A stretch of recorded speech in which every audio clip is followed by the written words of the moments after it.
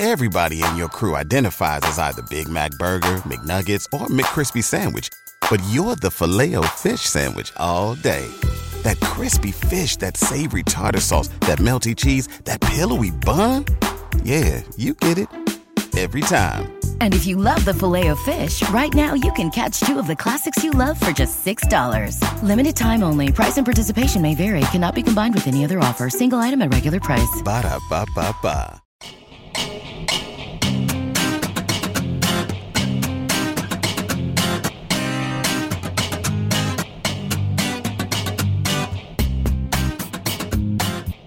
Hello and welcome back to the Jet Press Podcast. My name is Justin Freed, and I'm joined as always by my man Mike Luciano. Mike, what's going on, dude? How you doing? Well, I am soldiering through a vicious bout of allergies just for you, the Jet Press listeners. And you know what? My mood, despite that, is still pretty fantastic because I just found out that Aaron Rodgers is officially the New York Jets quarterback. He's officially wearing number 8.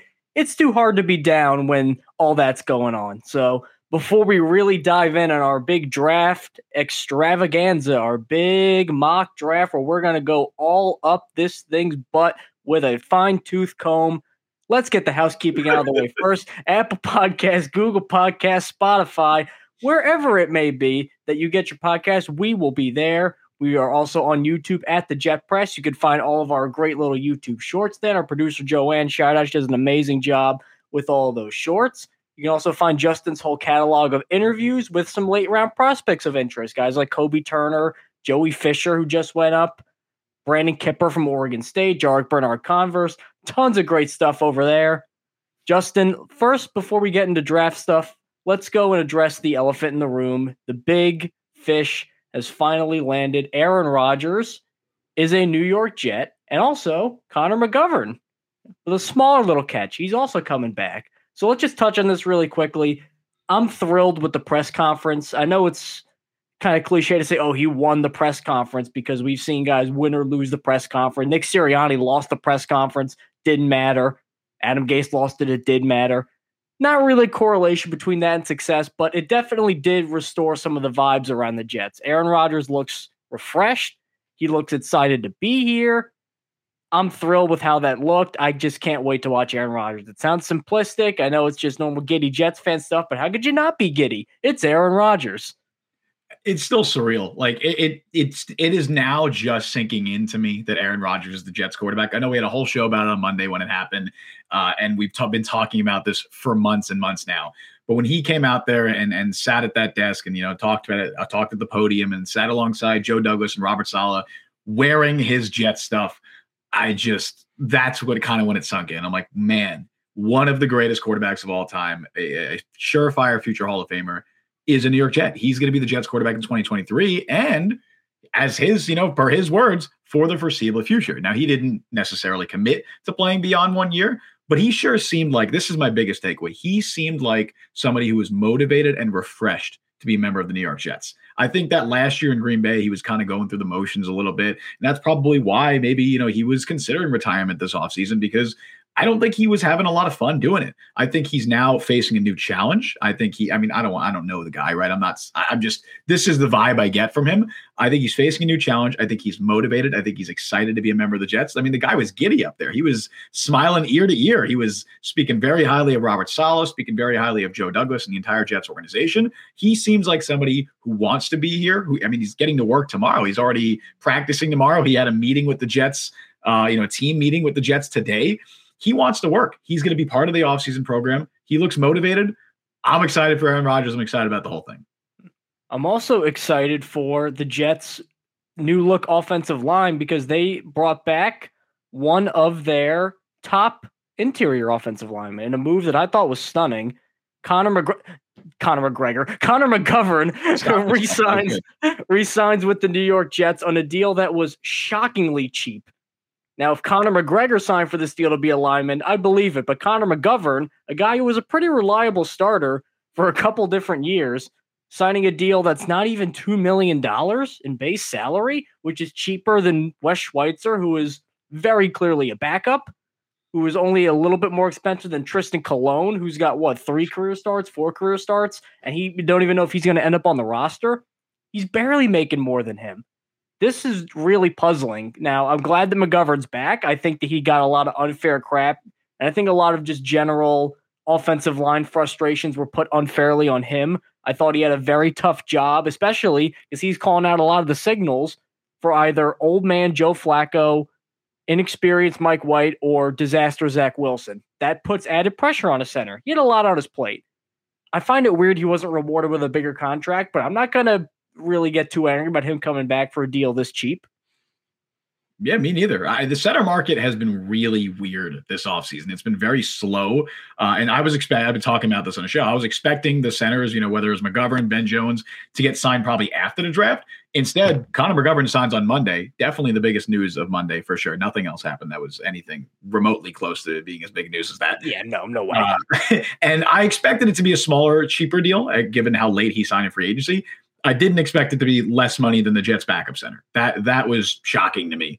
He's making $1.9 million this year. That's the 25th highest paid center in the NFL, which is stunningly low. There are numerous backups making more than Connor McGovern. Like you mentioned, he's making $300K more than Tristan Colon, who has 4 career starts, who spent the vast majority of his NFL career on the Baltimore Ravens practice squad. He's a bottom of the roster fringe guy, and he's making basically the same thing Connor McGovern is. Ashton Davis, I tweeted this out earlier. I was genuinely curious. I did the math. Ashton Davis is making 58% more than Connor McGovern this year. Ashton Davis is a 3rd-round pick on his rookie contract, and he is making a good amount more than Connor McGovern. Shocking. I don't know why he's making as little as he is. I'm happy he's back. I agree with you that I think he's gotten a little too much crap. I think he is at worst an average starting center. You can make the argument the last 2 years he's been an above average starting center. So it's certainly puzzling that he's making as little as he is. I think the big takeaway is this doesn't prevent the Jets from signing Ben Jones. It doesn't prevent the Jets from potentially drafting someone. Not to say that it's the most likely, but they definitely have the room for it now. They're just not paying McGovern anything. They're paying him less than his supposed backup, Wes Schweitzer. So it's a weird scenario for sure. But I'm very happy that Connor McGovern's back. And with Connor McGovern being back, we can move fully on to draft talk. The draft, the first round, is tomorrow at 8 o'clock Eastern, which, by the way, if you're looking for a viewing option, check out Fanside's live NFL draft show. I myself will be a part of that, along with Ian McMillan, who's fantastic. We'll be broadcasting on all the football channels, the Fanside main channel, a bunch of different places. Go and check us out right there. We're going to have a fantastic time for a bunch of hours. It's going to be really nuts. So if you want to tap in there, I would love that. You'd be my eternal friend. I give you a virtual handshake right now. So when you're watching the first round, it's interesting to see who the Jets are going to pick or discuss who the Jets are going to pick at number 15 now, following the Aaron Rodgers deal. And for as much as both me and Justin have been a little bit skeptical about the idea of the Jets taking an offensive tackle, because while it's definitely a need, it's one of those areas where he may not be a day one impact player. And if the Jets want maybe a point of difference among some of the other contenders, they can use their higher pick to get a day one contender. At the same time, the way things are trending, it just looks like the pick at number 15 right now is going to be an offensive tackle. So I believe that both me and Justin, who have made separate mock drafts, I think that this sort of reflects that trend, both of our drafts. So if the board shakes out like I think it will, based on both my personal rankings and a combination of stuff that I think will happen, like I think Will Levis is in the 20s, but Will Levis is going top 5. Let's just forget about that. If all of that shakes out the way I think it will, and the Jets are on the clock at number 15, and they have the chance to draft the best offensive tackle available, in my mind, they are going to take Darnell Wright from Tennessee. I think that Joe Douglas would love a guy like Darnell Wright. For a team, especially building a culture and an ethos around physicality, we've seen that on defense already. It's fast, it's flying, it's hitting people. It sounds cliche to say that about a football team, but some teams don't play like that. The Jets have made it a point that they want to do that. Darnell Wright, boy, can he just turn people into mincemeat when he gets his hands on them. Big, strong, powerful guy. I think he's listed at 6'5", 333. Surprisingly good movement skills. And when he locks on, he can just completely wash people out of games. I like his ability as a run blocker. I think his pass protection can be a little up and down, but not something where I think he'd probably fall out of the first round for it. With Dwayne Brown at where he's at in his career, where he's an injury risk and he's old. We don't know if I think I'm fair to assume 2023 is going to be his last season. And Mekhi Becton, I mean, if he sneezes too hard, he's going to be out another 8 weeks. I like Mekhi Becton as a guy, but I mean, that's mean. I like Mekhi Becton as a guy, but I mean, he knows he gets hurt a lot. When he's on the field, he's great. He's just not. We hope he will be, but you have to plan for the possibility where he isn't. I think Wright would be a fantastic addition. I just think the traits that he has and where he excels, it just makes too much sense for the Jets. Now, there are some problems with Darnell Wright, which is why I think he's going to be available at 15. You're pretty much limiting him to right tackle. He hasn't really shown an ability to move over. Even though he's a 5-star recruit and has good athleticism, I don't really see him switching over to left tackle. He also had a weird habit of playing down to his competition, I think is the best way to put it. There were some games, like he was playing Will Anderson, and no tackle, I think, performed better against Will Anderson, who's a consensus top 5 pick, than Darnell Wright. Also, B.J. Ojulari, who's a consensus second-round target. I thought he completely dominated B.J. Ojulari. Then he goes to play some lower level of competition, and then he's letting guys go by, and you're like, well, what's going on here with Mr. Top 20 pick? So that's maddening. Like, it's really frustrating because if he didn't do that, I think he'd be a firm OT2 behind Paris Johnson. He didn't, so he's kind of in that Skoronski, Broderick Jones tier. I think now in my mock draft, Skoronski is off the board. He goes to New England at 14, so he won't be available for the Jets. I think even if Skoronski were available, I think I might like Darnell Wright a little bit better. That is interesting. Well, I do really like Darnell Wright. I think he's a plug-and-play starting right tackle in the NFL. He needs to be a good player.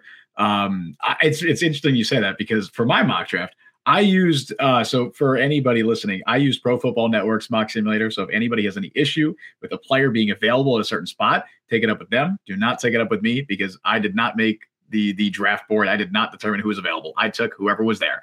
And in my mock, Peter Skoronski was still available, as was Darnell Wright. As was Broderick Jones, oddly enough. I don't foresee this happening, but the only tackle that was taken before pick 15 was Paris Johnson, who is my top pick in this draft for the Jets. Unfortunately, he was not on the board still. So I went with my next favorite option, which is Peter Skoronski. I took him over Darnell Wright. Peter Skoronski was a 3-year starter at Northwestern. He took over for Rashawn Slater at left tackle. He was a freshman All-American, first team All-Big Ten, ended up being a unanimous All-American selection in 2022, Big Ten Offensive Lineman of the Year. I think if you're looking for the most technically sound NFL-ready offensive line prospect in this class, it's Peter Skoronski. Obviously, there are questions about whether he can play tackle in the NFL. We've seen it with guys like Tristan Wirfs in the past where, there was concerns about their lack of length. They stuck at tackle, and they played really well. Then we could look at a guy like Zach Martin, who there were concerns about his lack of length. They moved him inside. He became an all-pro guard, right? So you never really know how it's going to work. I know some teams see Skoronski as a guard. The Jets, according to at least the Athletics' Dane Brugler, they see him as a tackle. And I think the fact that they do see him as a tackle makes me think that he's pretty high on their board, and they would consider him if he's available at pick 15. I think he can immediately slot in at maybe left tackle, maybe right tackle, wherever you want to play him. I think he has that potential. I even think he could play center if you wanted him to. I think he has that versatility. I know he only played left tackle in college, but teams have been working him out at guard. I'm sure some teams have given him some reps at center. I think he could do it. Now, I'm not saying you're going to draft the center at pick 15, but I think if you wanted to, you can play him there. And that increased versatility is super important for this Jets offensive line going into 2023 because, like you said, there are genuine injury concerns with guys like Dwayne Brown, Mekhi Becton. You don't know what you're getting there. Laken Tomlinson, you can technically get out of that contract as soon as next offseason. So they might need a new left guard in the future. You really don't know fully what the plan is at center. Like, it's Connor McGovern is back, but like we mentioned, he's on a super cheap deal. And then you have a guy like Elijah Tucker, who's also versatile enough to play tackle or guard. So I love having that versatility from Skoronski. He's my second favorite target for the Jets behind Paris Johnson. And with Paris Johnson gone, I had no reason to pass on Peter Skoronski. So I was very happy that he was still there at 15, and he was my pick. Now, let me ask you this, because I like Skoronski, probably not as much as everybody else. 3 words or less, what do you think of Lucas Van Ness as a prospect? 3 words or less? Just a really quick shotgun answer. I think he's a little overhyped. I wouldn't take him I wouldn't take him as high as I've seen people taking him as high as like 9 or 10, and that's crazy to me. Yeah. I don't think he's that good of a prospect. Right, because part of the reason that Lucas Van Ness is where he is because he played Peter Skoronski and freaking took his lunch money. Yep, Iowa versus Northwestern. Yep, Big Ten. Yeah. So it's one of those things where if you like Lucas Van Ness, you can't really like Skoronski too much, and the other way around. If you like Skoronski, you can't really like Lucas Van Ness. Now, I would not be pulling my hair out over Skoronski. I think just that he's a more puzzling fit just because you don't know where he's going to play, and I don't want to go through a ton of trial and error to figure out where his best position is. Mm-hmm. So I think personally Wright might be a little bit of a better immediate fix, but Skoronski is incredibly talented. Yeah. So moving on to the second round with pick number 43, just the one, because 42 is now in Green Bay. I think this is prime defensive line time. We've been talking about it. I know they made some additions, Quentin Jefferson and all that. I still think they need one more big impact player. And it's a guy that at number 43 overall, I've hinted at the Jets potentially taking for quite some time now. I think they go get Adetomiwa Adebawore from Northwestern, who was the guy who ran a 4.5 40 at 282 pounds. Did you hear that, Jet Press listeners? 282 pounds, 4.5 40. That's obscene. If you're not into the combine metrics, that is not even being hyperbolic. That's almost unprecedented for a defensive tackle. Now, he's a guy who's incredibly raw. The production really wasn't there at Northwestern. I mean, it was okay, but not top 50 pick level at Northwestern. There's still a lot of technical things that need to get worked out. But when you get a guy that could move inside to like a 3 tech, go play as a regular 5 tech, or even if he bulks up a little bit, get some 1 tech snaps, I think is a distinct possibility. That versatility and athleticism, that's something that Robert Saleh loves in his defense. That's part of why John Franklin Myers got his big deal. They moved Quinnen Williams around a little bit. That's just what Robert Saleh loves. So Adebawore, for all his faults, kind of fits into that Robert Saleh system. He does. I definitely could see Saleh watching Adebawore's tape and absolutely falling in love. My one negative take about it, I guess I'll push back in that I don't think he's a great fit for what the Jets are looking for, or at least what I'm looking for as a defensive or for a defensive tackle. I don't think he can play that 1 tech right now. Like you said, maybe if he bulks up, he can, but he's really going to be a 3 tech. And honestly, you could play him on the edge. Like he played in the edge a little bit in college too. So you can do that, but I'd rather go after somebody who's more of a traditional run stuffer, somebody who can defend the run more than Adebawore can, because Adebawore is a freak athlete, like one of the freakiest athletes in this entire class. But like you mentioned, he's raw, and I think I'd rather go in a different direction at defensive tackle, and I did, because I also went defensive tackle in the second round, and I've talked about this guy in the past. He is one of my draft crushes this year, and it's Keanu Benton out of Wisconsin. I love Keanu Benton, and I think he's probably my favorite second round target for the Jets at pick 43, and that's still the case. 6'3", 309 pounds. He is one of the best run defending defensive tackles in this class, but it's not just that, because you can get a good run defender on day 3. Like you can get a run stuffing defensive tackle on day 3. He's a really, really good athlete as well. And I think that athleticism gives him upside as a genuine pass rusher. I think he needs to improve his consistency a little bit. I don't think he's there right now, but I think immediately he can step in as your starting 1 tech alongside Quinnen Williams. You bring Quentin Jefferson off the bench as your rotational 3 tech. You got Quinnen Williams and Keanu Benton on early downs. That's a really good duo inside. And I think Keanu Benton can fill that role immediately. I think he's ready to play day 1. Whereas with Adebawore, I'm not sure. I think he can get there, and obviously he has the ridiculous upside and athleticism. But I really, really, really like Benton's game. I think he's just a phenomenal prospect who I genuinely think he has all pro upside. Like I think if he reaches his ceiling and he 43, wow. Yeah, I think because I think he has he already has the run stuffing traits. Like he already can do that well, and he has the athleticism. I don't know what his RAS score was, but it must have been very high. And I think if he can tap into that athleticism, and he has flashes of being a good pass rusher, if he can tap into that and kind of fully harness his ability, I think he'd be a really good player. But immediately day 1, I think he's your starting 1 tech, and that's what the Jets need. So that's Keanu Benton's my pick. He's one of my draft crushes. Keanu Benton's RAS was 8.90, which is very good. So that's still good. Like not 8.9 is not bad. That's not like bad.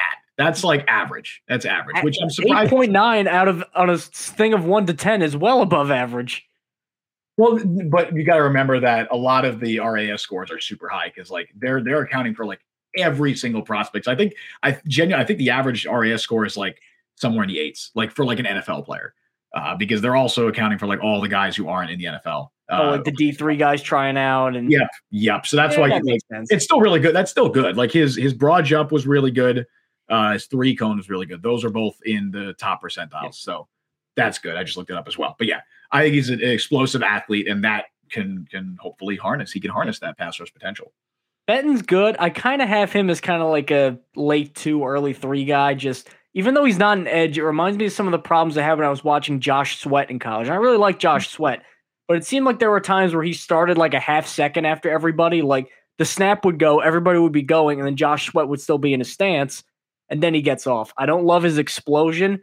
I think there were a lot of times where he starts going and then guys get their hands on him pretty quickly. When you're that strong, you can just overpower people at the collegiate level. NFL, you're not going to be able to do that. But again, that's something you could probably coach out of him. And I imagine a defensive line guy like Robert Saleh is going to have no trouble coaching that out of him. So this is really quick. This is interesting. The first 2 picks, we both went offensive line, defensive line. I'm interested to see if that changes here in the 4th round with our 3rd pick. Well, let's see. Did you go safety? I did not. So it changes. Mm-hmm. I am going safety. It's another guy I've talked about before, and a guy who I compared him to like a Rottweiler on the field. He just plays a million miles an hour in a good way, hitting people, vocal leader, and a turnover generator. Jair Brown, shout out Trenton Central. Jair Brown, a terrific ball skills, I just got to say. Now, which typically with a lot of defensive backs, you normally don't get both. It's either like hang around in the box and fly around and hit people, or rangy zone guy that really doesn't tackle well. Jair can do both. Well, why is he going in the 4th round? Well, there were some consistency issues, and part of the problem is when you play like he does, if you get a really savvy quarterback that's good manipulating post-snap with their eyes, you could send him flying all over the place and open up windows. But it's, again, like the Benton thing earlier, where that's a flaw where, as debilitating as it could be if you go to the NFL, that's why you draft raw rookies, is to coach crap like that out of them. And I think they could coach that out of him. Do I think he'll start day 1? I don't think so, because I think just who they have right now is kind of who they're not stuck with, but they're just going to go with the veterans. Do I think by the end of the year he could be starting if everything goes well? Absolutely. Like, I think he's a much better safety schematically for what the Jets want to do than like an Ashton Davis, even when they picked Ashton Davis. So if he could, I know that's a low bar to clear right now, considering what Ashton Davis has provided in his professional career, but I think Jair has starting safety potential, which you don't always get at pick number 112 overall. That's true. I love the idea of drafting a developmental safety behind the guys they have. I'd love to draft a starter in this class. I'd love to draft a genuine free safety, but I don't think there is one. Like, I like Brian Branch. I don't think he's the exact archetype of a safety I want. And I also wouldn't want to take him in the 1st round over some other guys. I do like Jair Brown as a fine mid-round option. He's a physical dude, interchangeable too. He can kind of play wherever you want him in that defensive backfield. So I'd like that pick in the 4th round. I went with a little bit of a different direction here, although I did choose sort of a safety. I chose a former safety. I believe he was recruited as a safety. I think he played a little safety in college. As we know, Robert Saleh and the Jets, they love their safeties turn linebackers. Jamie Sherwood, Hamza Nasruddin, even Marcel Harris. Saleh loves converting safeties into linebackers, kind of oversized safeties into linebackers. One guy in this class who kind of fits that prototype is DeMarvion Overshown of Texas. First of all, fantastic name. I love that name. All name team, and a guy that I really liked. I think I had him as like a fringe top 100 guy. So yeah, I think he's a good player. I was very happy that he was still on the board in my mock simulator at pick 112. Started a few years kind of at that Sam linebacker position at Texas. That's really when he found his groove and when he started to find playing time after switching from safety. He was an honorable mention All Big 12 in 2020, 2021. Broke out really as a first team All Big 12 selection in 2022. 6'2", 6'3", 230. Good size, very good size, and an excellent athlete, which is what they're looking for.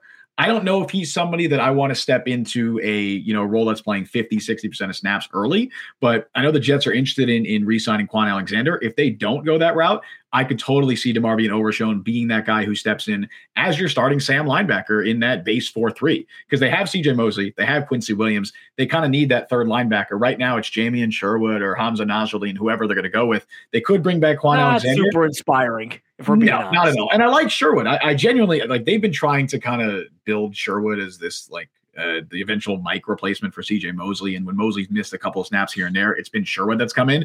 I'd rather go in a different direction with the Sam linebacker position. I think DeMarvion Overshown can absolutely fit that role.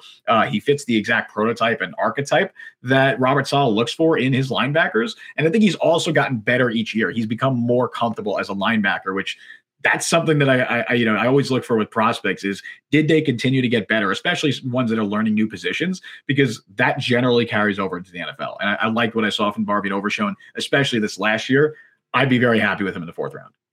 The issue with Overshown, though, and again, it just is natural with a lot of safeties that have made the transition over to linebacker, which is an increasingly popular trend just because of how guys are used. Another guy who could do that, by the way, Marte Mapu, Sacramento State. My diamond in the rough guy. I love Marte Mapu. The fact he didn't get invited to the combine baffles me. But again, going with Overshown, I mean, he was listed at 229. I mean, you can't play linebacker in the NFL 229 at the level that the Jets kind of expect, especially because at least with Hamza and Sherwood, you got some really good movement skills. I think Overshown can have good range. I don't think it's quite that level. So I think he'll need to add maybe like 10-ish pounds and become more of a traditional linebacker. But he did that in college. So he could build more muscle onto that frame. I think that he should have a pretty seamless transition over to the pros. So I would not be upset with Overshown at 112. Moving on to pick number 143, the first of the 2 5th-rounders that the Jets have that will close out their draft, because the 6th-round pick is in Green Bay right now. I have them, again, going offensive line, and this time I have them going for a Skoronski versatility-like guy, because I think this is probably the best chance to draft a developmental guy. He's late there. You can figure out if he's a guard or a swing tackle. You have the ability to tool around with him. With a 1st-round pick, I don't want too much. Play him here. Let's see what he does well. That seems like a lot of hullabaloo for a guy that I want to pick in the 1st round. A lot of unnecessary extra steps. I want a guy that's a more surefire thing. So anyway, as I pick this versatile guy who has tackle guard potential, I'm going to go with Nick Saldiveri at Old Dominion. I know Zach Kuntz, the tight end, has kind of been the preferred Old Dominion prospect in this draft. He's put up some freakish combine numbers. Saldiveri is as good a prospect as him, and he doesn't have the injury concerns. The Senior Bowl did a ton of good things for Saldiveri, because as good as the tape was, it's Old Dominion. There were some FCS teams in there. There were some group of 5 teams that were full of a bunch of future accountants and marketing executives, not professional players. So you always got to qualify with that. Then he goes to the Senior Bowl, friggin' lights it up, proves that he can hold his own against NFL athletes. Really, really good mobility. I like his processing skills. Like he was one of the main leaders on that line, calling out slants and stunts and all that. Very advanced intellectually, which I think is going to be big for the Jets. The biggest thing that I like, too, is when he gets going in the run game, he can really make a runway for you. He can really take off. Now, I'm not expecting him to go win a 40-yard dash, but in a scheme like Nathaniel Hackett's, you just need guards like that. You need tackles like that, and he can do it. I do want to see him get a little meaner, though, a little nastier, though. That was some of his problems. When he ever faced a big bull rush guy, he just didn't have the sand in his pants needed to push him back every single time. His hand usage wasn't particularly great, kind of weak every now and again. But when you're around a bunch of veterans and a bunch of grizzled veterans, they'll toughen you up really quick. So I think that's why Saldiveri, with the Jets specifically, has the potential to really take off. I think we've talked about Saldiveri on the show before, and I think I've also made this comparison, but I see a lot of Patrick McCary vibes with Saldiveri. He has that versatility, and he showed that throughout the Senior Bowl week and throughout this entire pre-draft process, that he can play legit all 5 spots. I know he was primarily a tackle in college, but he can play everywhere on that offensive line. And I think because of that, he's going to have a long career. So you can always use a guy like Nick Saldiveri, like a Patrick McCary on your roster. And yeah, I'd be very happy if the Jets took him, especially, they can use some more offensive line depth. You can always use more offensive line depth. For my pick at 143, I also stuck with the offensive side of the ball, but I didn't go tackle. I went wide receiver. And one of the guys who I've kind of The more I've watched him, the more I've really liked him as a potential. I was very happy he was still on the board at this point, but a very potential day 2 pick even. It's Jonathan Mingo from Ole Miss. If the Jets Mingo is available at this point and the Jets do not take him, public flogging levels. I was very happy he was still there. I was very, very happy he was still on the board at 143. Again, don't blame me. Blame Pro Football Network's mock simulator, which I still find it pretty good. I think they added players to the trades now, so it's pretty cool. But yeah, I don't know. I put this tweet out. I don't know if you saw it. Do you know who I get reminded of when I watch Jonathan Mingo's tape? See, when I watch Jonathan Mingo's tape, I get like dollar store AJ Brown vibes. Okay. Yeah, I can see it. I think like ceiling wise, AJ Brown, I mean, absolutes. This is more comparing their play styles, and this is going to sound like an absurd comparison, but like Andre Johnson, like again, that's going to sound I thought I was taking a reach with AJ Brown. I'm talking more play style. I'm not saying that totally. It's going to be Andre Johnson, but I think you see that similar like alpha mentality. The vibes I get is Quincy Enunwa. That's who I get when I watch Jonathan Mingo. I think he has that similar like physical presence after the catch. They have similar body types too. Mingo's listed at 6'1", 220, 6'1" and what was 6'1.6? What is it?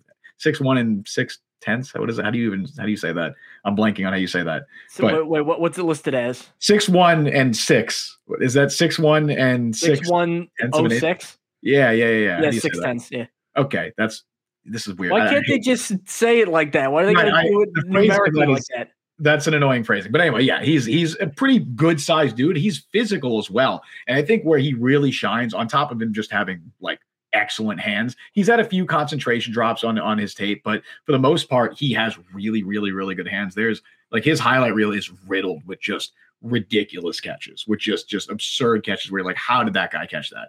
But where he really thrives is after the catch too. Like he can make guys miss, and he can carry dudes. Like he's a physical guy. You could even play him as like an H-back if you want to. Like that's how physical he is. He kind of has that like alpha mentality.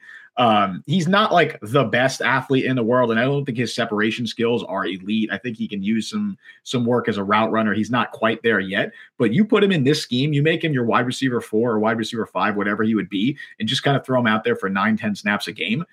I'd love that. Like, I think he can really develop into a solid big slot. Like, I think that's really where his best role is as a big slot. He can be your backup to Mecole Hardman in the slot. I don't know what that means for Corey Davis. I don't know what it means for Denzel Mims. Honestly, they can move on from Corey Davis potentially and save a lot of money. They could double their current cap space by doing that. So I'd be all in favor if their wide receiver room. Now, I would rather have them go up there, someone like DeAndre Hopkins. We've talked about that in the past, but I'd be cool with a wide receiver room of Garrett Wilson, Allen Lazard, Mecole Hardman, Jonathan Mingo, Denzel Mims. I'm happy with that. Or if they want to move on from Mims and keep Corey Davis, that's cool with me too. But I think Mingo really fits the Jets scheme because he can do a lot after the catch, and I really like him. And again, if he's there at 143, I'm thrilled. Well, you know what? Every year there's always a couple prospects that you're like, how the hell did they slip that low? I remember Amon-Ra St. Brown was getting like late first round hype, and then he was there at 112. Who was the receiver NC State? I think he went to Washington. Oh, Kelvin Harmon. I remember Kelvin Harmon. They're like, oh, he's going to go first round, and then he went like 218. Yeah, he was like a lock to be a day 2 guy, and it was shocking that he fit. Deion Kane was another one I think who fell a lot further than people thought. To the Colts, I believe, right? I think he went undrafted, Deion Kane. He might. It was like 6th round or 7th round, or maybe he went undrafted. Yeah. It was a lot later than people expected. So Jets legend KD Cannon too. Didn't he get picked and then get like cut after one day of training camp? KD Cannon from Baylor, right? Didn't he go to Baylor? That was like Bryce Petty fake offense time. It's a really good wide receiver class too. So I like some guys are going to fall. Maybe Jonathan Mingo is one of them. Well, I guess it's a deep class. Yeah, that's what it's really deep. Like you're not going to get 3 top 10 picks, but it's a really deep class. I think there's a lot of guys in that like 2nd to 4th round range that I think a lot of teams are high on.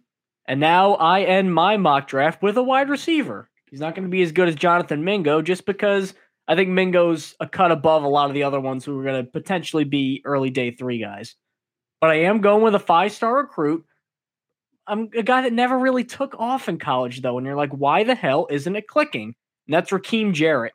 Went to Maryland as a 5-star, so he wanted to stay local. I mean, and that Terrapins offense, man, did him no favors. He only had 1 year in which he topped 500 yards receiving. And he has some pretty bad drop issues, and the ball skills aren't great. So it's, well, why the hell would the Jets even consider drafting Raheem Jarrett? All you said so far are negative things, I hear you say, dear listener. Well, here's why you draft Raheem Jarrett. Very, very quick at the line of scrimmage. Great separator, goes in the middle of the field, takes hits, and he's got speed, enough so where I think he could be a legitimate deep threat. And I think it's the same thing with Elijah Higgins and Michael Wilson, who are two Stanford receivers that will assuredly be drafted, where the constraints of the offense, and this not in Wilson and Higgins' case, the quarterback play, but I think of the quarterback play here at Maryland, Talia Tagovailoa to his brother, not, I think, a professional prospect. I didn't think he did Jarrett a lot of favors. He was also competing with Jacob Copeland and Dante Demas, who are also going to be pro prospects. I think Demas gets drafted probably a little bit after Jarrett. Not an ideal situation to show up for NFL scouts. I think he still put just enough on tape, and he's got that 5-star background to where the Jets will roll the dice on him. So you're telling me the Jets are drafting a Maryland receiver in the 5th round, and I think also a highly touted Maryland receiver. Sounds a lot like. Did you get Demas? Diggs. No, I was gonna say it sounds like a lot like Stephon Diggs to me. I don't know, man. I'm not saying that they're comparable. I'm just saying that 5th round pick Maryland. I believe Diggs was also a 5-star recruit. Diggs was also in that Amon-Ra class where everybody, when he got picked, was like, I didn't even know he was still available. I thought he went in the 2nd round. It was bizarre when he fell. Stephon Diggs. I'm not going to say that Raheem Jarrett is Stephon Diggs, but I'm just making the Kalijah Kancey Aaron Donald comparison there. Just a light Aaron Donald comparison on a Wednesday afternoon. just throwing it out there. All right, last pick. So we kind of addressed very similar positions. I don't think you drafted a linebacker, but to this point, I haven't drafted a safety. That changes here with my last pick because I went with Jason Taylor. Jason Taylor II, no relation to the Jason Taylor out of Oklahoma State. This is not a good safety class. Like, I'll start it off by saying that this is not a good safety class. I really want to draft the safety for the Jets, or I really wanted to draft the safety in this mock draft, and I want the Jets to draft the safety. Jason Taylor makes sense to me. Also, they've met with him. I believe they had a top 30 visit with him too. So clearly they're showing some interest in him. He's a little undersized. He's only 5'11", 204. So the frame is a little bit of an issue, but he tested really well at the combine. He ran a 4.5. His vertical was 43 inches, I think it was, or something like that. Like, he had a crazy high vertical jump. Very good athlete, and he played a good amount of single high at Oklahoma State too, which that's kind of what I was looking for with a safety prospect here. I wanted somebody who can potentially play that like free safety role for the Jets, somebody who isn't necessarily, locked into the box role or in a nickel slot or a nickel like box hybrid, which so many of the safeties in this class are. Jason Taylor isn't. Jason Taylor can legitimately play as a single high safety, and I think that's really what the Jets need on their roster. He also led the team in tackles this year. He led the Big 12 in interceptions. He had 6 interceptions, so the ball skills are there as well, which is something you're looking for when it comes to more, of a free safety. I think he has some Ashton Davis tendencies where he's a little over aggressive sometimes. That happens both when he's, trying to tackle and in coverage. He kind of overruns plays, which, it tends to happen when you're a really athletic safety. Like, we see that all the time.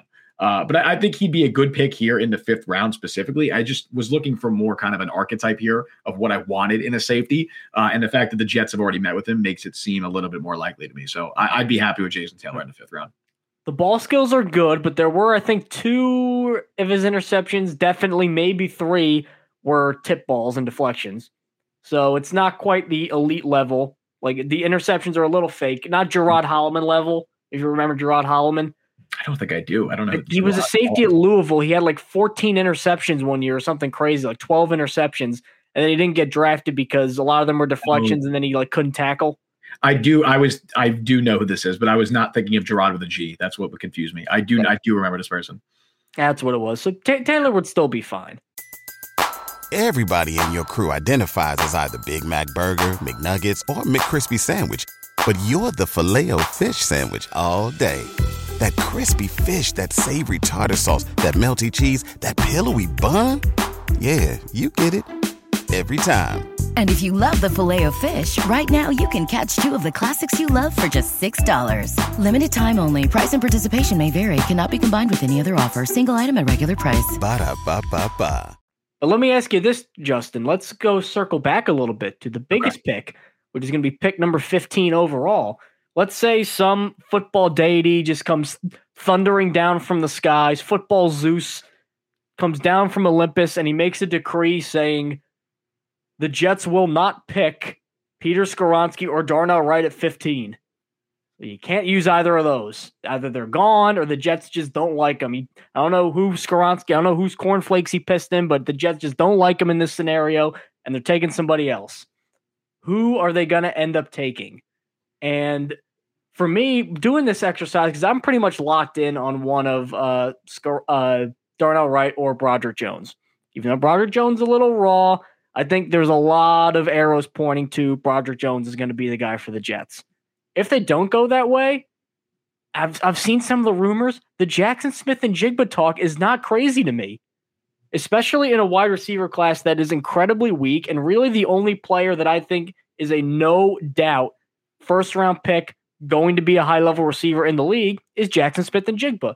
Jordan Addison, okay, but really skinny, and he doesn't have that breakaway speed that you need if you're typically really skinny. Quentin Johnson does a lot of body catching, kind of like a one-year wonder, and I think Georgia really shut him down when he went up against those athletes. And I think his offense is, again, a little Sonny Dykes, little Fugazi, not Lane Kiffin level, but a little bit. The Italian in you is coming out. Fugazi. Oh, Maron. Now, Zay Flowers, again, he's small like Addison. He's a little faster. I just don't buy the hype. I think he's more like an early second-round guy. Jalen Hyatt, speedster, not a great route runner. I think the only guy that you can be comfortable with on round one and say, we think this guy could be a 1,000-yard receiver right out of the box, which is hard to do, but I think he could do it, is Smith-Njigba. Great route runner, great hands, nice and contested traffic. He might be a little limited to the slot, but you know what? If the Jets take Smith-Njigba, even though they promised Mecole Hardman a bigger role, and they roll out Garrett Wilson, Allen Lazard, and Jackson Smith-Njigba as your starting wide receiver trio for not just this year, but for way down the road, at least the next 3-4 years, looking at the Lazard contract, good luck trying to stop it if Smith-Njigba booms. So just for this scenario, we're saying no Paris Johnson, no Peter Skoronski. That's what we're saying? No right. Peter Skoronski, no Darnell Wright, no Paris Johnson. No Darnell Wright either. So, okay. Darnell Wright was my guy, so I can't pick Darnell Wright. Fair enough. Okay. Yeah, I mean, if that's the case, then yeah, I could totally see Jackson Smith-Njigba there as well. I have been very vocal on this show and everywhere about saying I think the Jets skill position group needs one more genuine game changer. They have Garrett Wilson, who's a legit wide receiver one already at this point in his career. They have a returning Breece Hall, who, if he returns to form, like pre-injury form, I think he's going to be one of the best running backs in football. But they need a second pass catcher who is like a genuinely really good player. They don't need it. They don't necessarily need it. I think the skill position group is fine. But if you really want to put this offense over the top, you add a second really good pass catcher.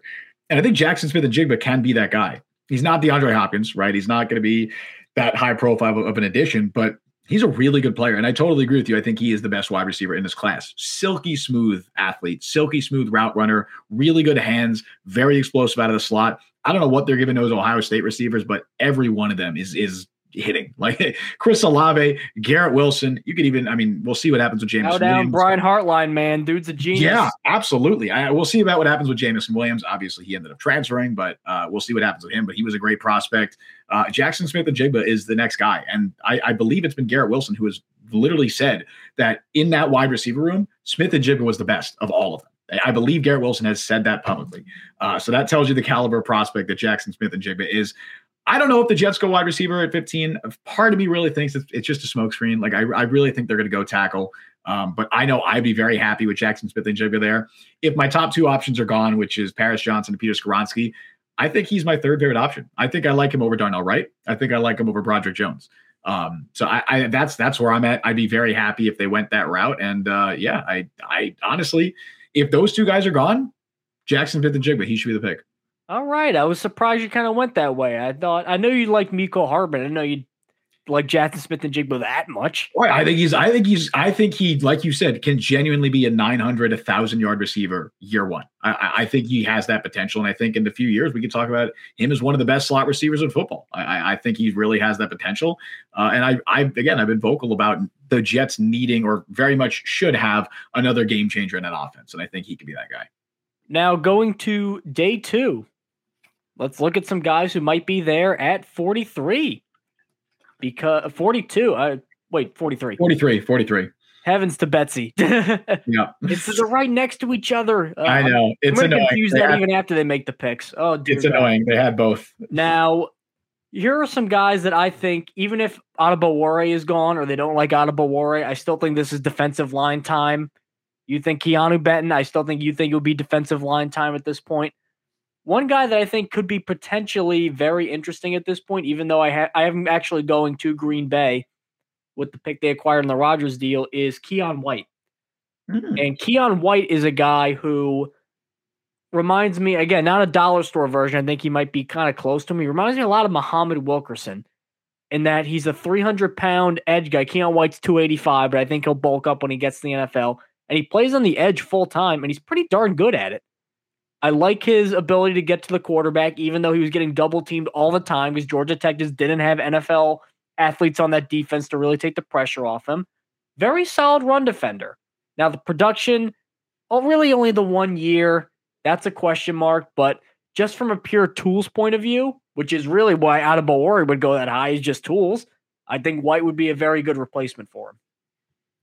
It's an interesting pick. They have a lot of those guys, those like fringe edge interior guys on the roster already. John Franklin Myers, Michael Clemens, even Jermaine Johnson did it a little bit this last year. I think he moved inside a little bit. Solomon Thomas as well, because he started off as an edge rusher and, they moved him inside. So it makes sense to me. And I definitely think defensive line makes a ton of sense at D2 or on the second day in pick 43.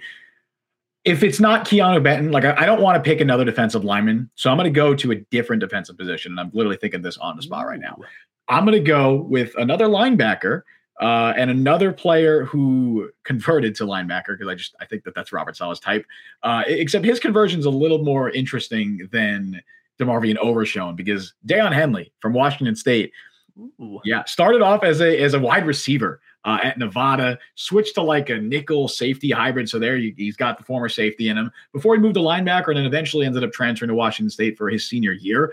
Much like a lot of other safety converts to linebacker, he's undersized. Like he's like 6'6" or 6 foot, 6'1", 225, definitely on the smaller side, but really, really good athlete. Excellent sideline to sideline range. And I think the other thing that kind of separates him from other safety linebacker converts, he's a really good tackler. Like that's something that, if you're looking at a guy who's 6 foot, 225 and he's playing linebacker, you're hoping he can tackle, and Deion Henley absolutely can. Now, shedding blocks, that can be an issue for him just because of his size, and I think he's still inexperienced at the linebacker position. He's still growing, but you look at upside there, I think he's someone who can absolutely take over that Quincy Williams role in a year or two, and he could start maybe as your Sam linebacker. If they did bring him in, I'd be very happy if they went out and still signed Quan Alexander, because I don't know if I want Deion Henley playing. I think it was 50% of snaps Alexander played last year. I don't know if he can hold up as your Sam linebacker playing that many snaps.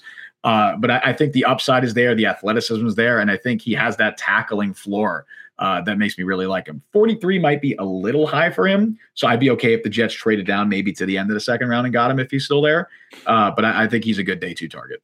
See, I believe I had Henley in my mock going to the Browns with the pick they got in the Elijah Moore deal. So I'm getting the Keion White, the Aaron Rodgers deal. I'm going with the guys that are that might get traded away. Henley, I like.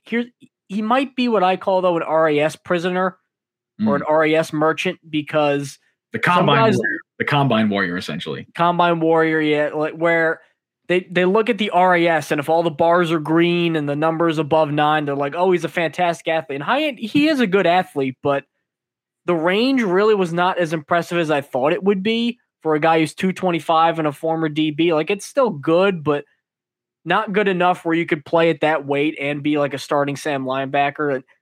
This is not going to sound, I don't want to sound like something too mean, but he runs like, you ever seen those videos of Kyler Murray running in the open field and it sounds like a Bugs Bunny cartoon with that cartoon running-y sound effect? Yes. That's what Deion Henley looks like he does half the time. If you just put that like rumbling, stumbling, Looney Tunes Hanna-Barbera sound effect on Deion Henley's tape, makes for a pretty fun watch. So if there's just some way they can get him to cut down all that wasted energy and make him more of a straight line athlete, which they can do, that's another teachable thing. That's where I think Henley really shines. Now, that's the best day 2 guy for Justin. I'm a Keion White guy. Let's talk about some day 3 guys, because day 3 is where you build your roster. Over half of your roster is going to be day 3 guys and undrafted guys. This is where GMs get fired or get extensions, if we're being honest, because some GMs hit on first-round picks and they never have any depth and get fired because they can't build a roster. So day 3 is important. Don't let people tell you it isn't. And as the Jets found out last year with Michael Clemens, you can find some gems here. If there's a guy that I'm really targeting on day 3 and I think could really make an immediate impact, it's another receiver, but it's a guy where if you don't get Smith and Jigba at 15, this might be a guy who I just think is too toolsy to not fall in love with. That's Andre Yoshivas, who's over at Princeton. And yeah, I got Iosivas is a tough name, but it is Yoshivas. And he was a former heptathlete, which if we're talking pure athleticism, the heptathlon, that's not for babies, man. You got to have some real nerves of steel to even attempt to do that, let alone be successful at it. He did 9.96 RAS. This is not just a combine warrior thing. He was tearing up the Ivy League. As a guy who's right near Princeton, I've watched Yoshivas very closely, and man, it's just he's playing on a different level, just a different gear. He can go into 5th gear when some guys on the other defense don't even have like a 2nd gear.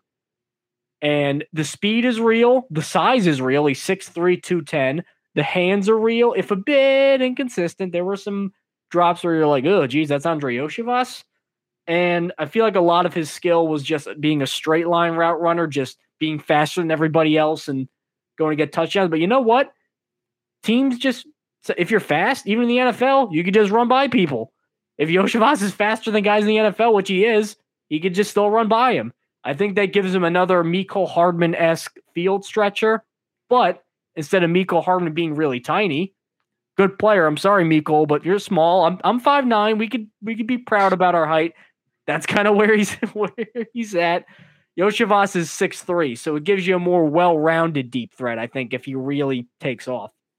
We stand our short kings. Don't worry, Mike. Okay. How tall are you? 5'9" or? I'm like 5'11". I'm like 5'11". Oh, you don't know the pain. I'm like perfectly normal height. I think I'm. So what am I then?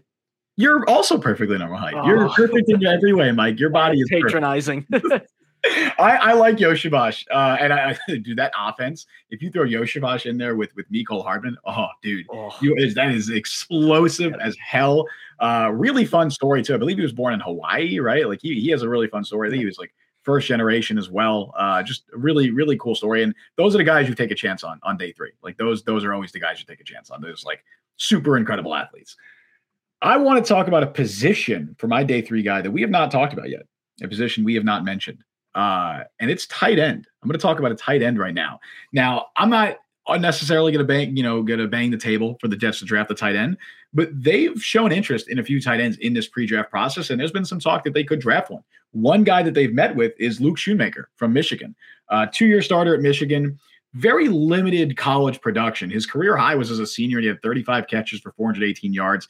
Never really lit the world on fire there, partially because of how Michigan used their tight ends. But if you're talking about like a size speed guy, he fits that threshold. He's 6'5", 251, had a really, really good 4.63 40-yard dash. Scored a 9.86. Want to talk about the relative athletic score? He scored a 9.86.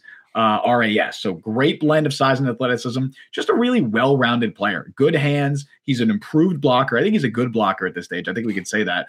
I think he's a high floor player. I think he's one of those tight ends that some team's going to draft in the 4th round, and he's going to end up being a long-term starter, like a Tyler Higbee or whatever, like somebody who's just going to stick around for a long time. That's kind of what I get with him. The Jets are doing their homework on a few tight ends. Like I said, they had a pre-draft visit with him. If he's there in the 4th round, I wouldn't be surprised if they took him. See, I'm not as big a fan of Schumacher. I have him as like a 6th round guy. Oh, interesting. Okay. Mostly because you ever heard that old saying in the NBA where like all these centers are shooting threes now? With you might as well be 6'3" if all you're doing is at the perimeter shooting. Yeah. I mean, he's 6'6", 250. I mean, he might as well be 6'1", 190 if he's not being effective over the middle and really giving Michigan a wide catch radius. Now, in a better offense, not a better offense because Michigan was good, but in a more creative offense, a more creative passing game, I think maybe I could have seen just a few more reps where he shows off he could be an over-the-middle safety blanket. That was one of my weird concerns. Like, he's this big, giant guy, and yet there are a lot of, like, smaller safety guys that go in exclusively to play man on tight ends, and they had good results against him. So I'm like, when's it going to – I'm still waiting for the big blow-up. Like, when's the first-round talent going to show up? And never really did.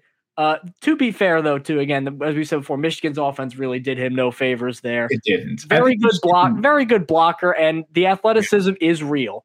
So if you can just somehow, it's like Nick Saldiveri, who I said the Jets should draft. If you can just toughen him up somehow, I think you can get a good tight end out of him. I just don't know, like that. You'd have to pretty much change a big chunk of his play style, which is very drastic. I think he's definitely one of those guys who's a victim of the college they went to. They just didn't use him a lot. Like, I don't think he was targeted enough. We see that with a lot of tight ends too. Like, there's a lot of tight ends that don't have great college production who end up being really good NFL players. Yeah. Hopefully Jeremy Ruckert can be that, because Jeremy Ruckert was another guy who was not used a ton at Ohio State. He still went third round.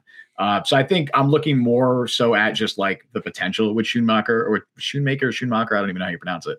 But I think I'm looking at that potential with him, where I'm like, size, speed, that checks out for me. He's a good blocker. That checks out. I think he's someone who can immediately step in as probably a tight end too on a lot of rosters. And with that, we officially bring a close to our big mock draft extravaganza. Thank you guys so much for tuning in. Make sure to tune into Fansided's NFL Draft Show. You can catch us on Thursday night. We're going to go live around 7:45, 8-ish. Make sure you tap into there and follow all of the insanity, what promises to be a crazy night for the Jets and everybody. We don't even know who's going number 1 or number 2 yet. This is going to be really out of the blue this night. So before you do that, though, check out the Jet Press podcast over at Apple Podcasts, Google Podcasts, Spotify, Overcast, wherever it may be that you get your podcasts at. And make sure to go to YouTube at the Jet Press. You can subscribe to us there, find all our videos there, all our podcasts there. If you want a nice little visual of me and Justin going on and on, you get that benefit over at the Jet Press. So, Justin, the floor is yours before it promises to be a pivotal night in Jets history. Yes, sir. Also, let us know which one of our mock drafts you liked more. Do you want to run through it really quick, like say the names really quick so people remember, or no? Sure thing. So the correct one, being Mike's, is Darnell Wright, Adetomiwa Adebawore, Jair Brown, Nick Saldiveri, and Raheem Jarrett with the 5 picks. That's pretty good. I think that's good enough for second place, because the best one is you can't handle the truth. You started this, man. I was going to be like, they're both equally good. I was like, you're tall, man. You're good. I was complimenting you. Anyway, my mock draft was Peter Skoronski in the first round, Keanu Benton in the second, DeMarvion Overshown in the fourth, and the 2 fifth-rounders were Jonathan Mingo and Jason Taylor the second. That's what I have. So let us know if you want which mock draft you like more. Maybe you like them both equally. I don't know. Let's not play favorite. No, we have to take a stand definitively. Don't give the diplomatic answer. I'm trying to be nice, man. Tomorrow's going to be great. This whole weekend's going to be great. We got a great draft. It is going to be very exciting, like you said. And yeah, next time we're doing this show, we're gonna know who the Jets pick at 15. I almost said 13 because I'm so used to saying that. We're gonna know. I did it earlier with 42 and 43. That's true. We got to adapt. But yeah, thank you all for joining us on the show today. You can follow Mike on Twitter at Mike Luciano. You can follow me on Twitter at Justin T. Freed. I almost jumped ahead of myself. You can follow the Jet Press on Twitter at the Jet Press. Download the Jet Press podcast wherever you get your podcast, as Mike mentioned. Check us out on YouTube. Subscribe, hit that notification bell. You guys know what to do. We stream live every Wednesday at 3 p.m. Eastern Time. Thank you all for listening to the Jet Press podcast. I've been Justin Freed. That's been Mike Luciano. See you guys next time. Let's see who the Jets pick in the first round. See you folks next week.